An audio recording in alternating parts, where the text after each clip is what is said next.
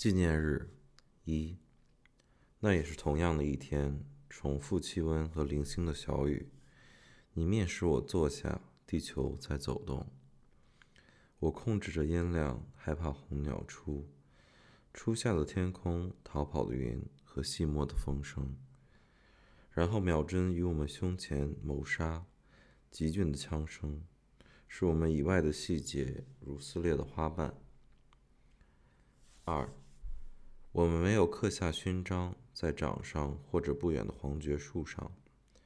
燕子呢喃，使无赏如一句话一样迷惘，如中年人的凝视，疲惫而又苍凉。你偶然如一个象征，哪一个沿袭的偶数使你穿上棕色的裙和轻格的衬衫？三，开口即将死去，下午的线条辐射，风景受伤，圆柱和年轮措不及手的旋转。你不断使我吃惊，一种短暂渲染你的行走。青苹果和阿姨，我要构思无数个你，无数个你，使每次见面都神秘。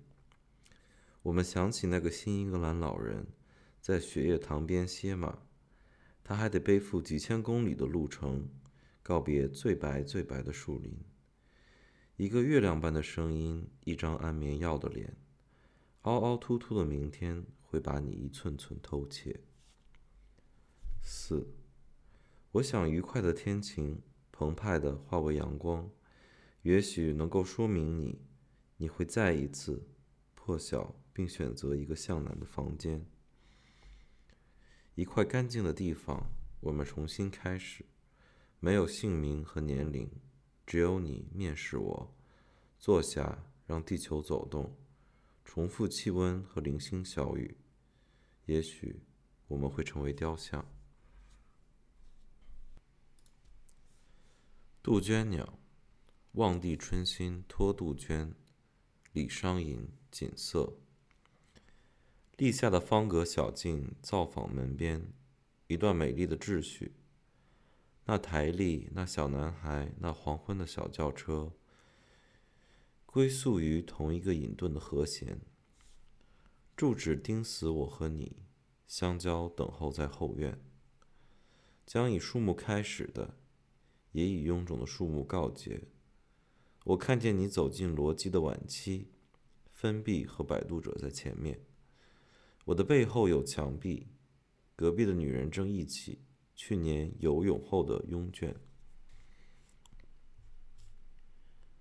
谗言旁，它张开期望的翅膀，一个夕阳的酒杯，一个柔软的倾向。绿洲化的水波已经拥有水泥码头和船只。杜鹃的声音不来，它竟微笑着不去。啊，语言使人忧郁。鬼和冰棒纸芬芳的缄默。子夜12点是一个美女。你的耳语把半片香袖引入同一个瞬间。一个美丽的中国少年正在捐献一条黄色的河流。那声音已经裸露真理的前胸，中尼的白头巾和两束香火。子夜将简洁的破晓降下1000公里的积雪。我们徐徐步下反光的台阶，宛如雪淋了道士的秋天。我们平安地度过了残忍的4月。公家的铜锣响彻巷尾，一面蒲扇，一落马鞭。5月有坠饰的活花。5月我们又过许多节。早晨的风暴。昨夜里我见过一颗星星，又孤单又晴朗。后半夜这星星显得异常明亮，像一个变化多端的病者，又像一个白天饮酒的老人。我心里感到担忧和诧惊。早晨醒来，果然听到了风声，所有的空门蓬然一片，此起彼伏，半天不见安静。这4月的风暴又鲜美又清洁，转瞬即逝，只留下一些气味。一些气味带来另一些气味，不住地围绕我，让我思绪万千。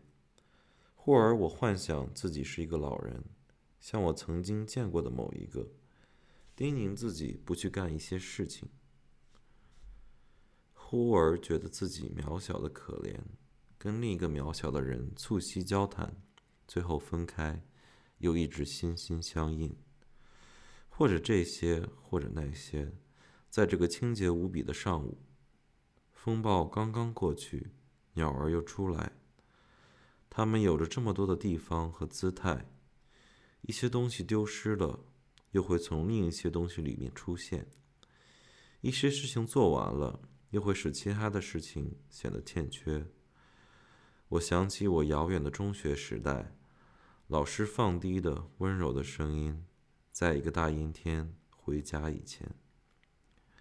上午的书页散发往年的清香，我发现自己变成许多的人，漫游在众多而美妙的路上，最后大家都变成一个人，一个老人，像我某一天见过的那个，不识字却文质彬彬。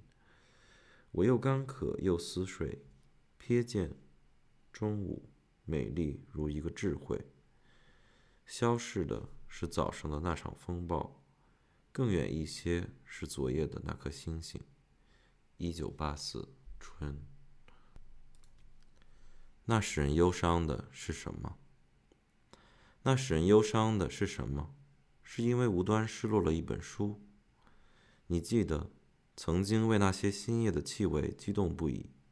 它曾带着许多声音和眼睛进入你。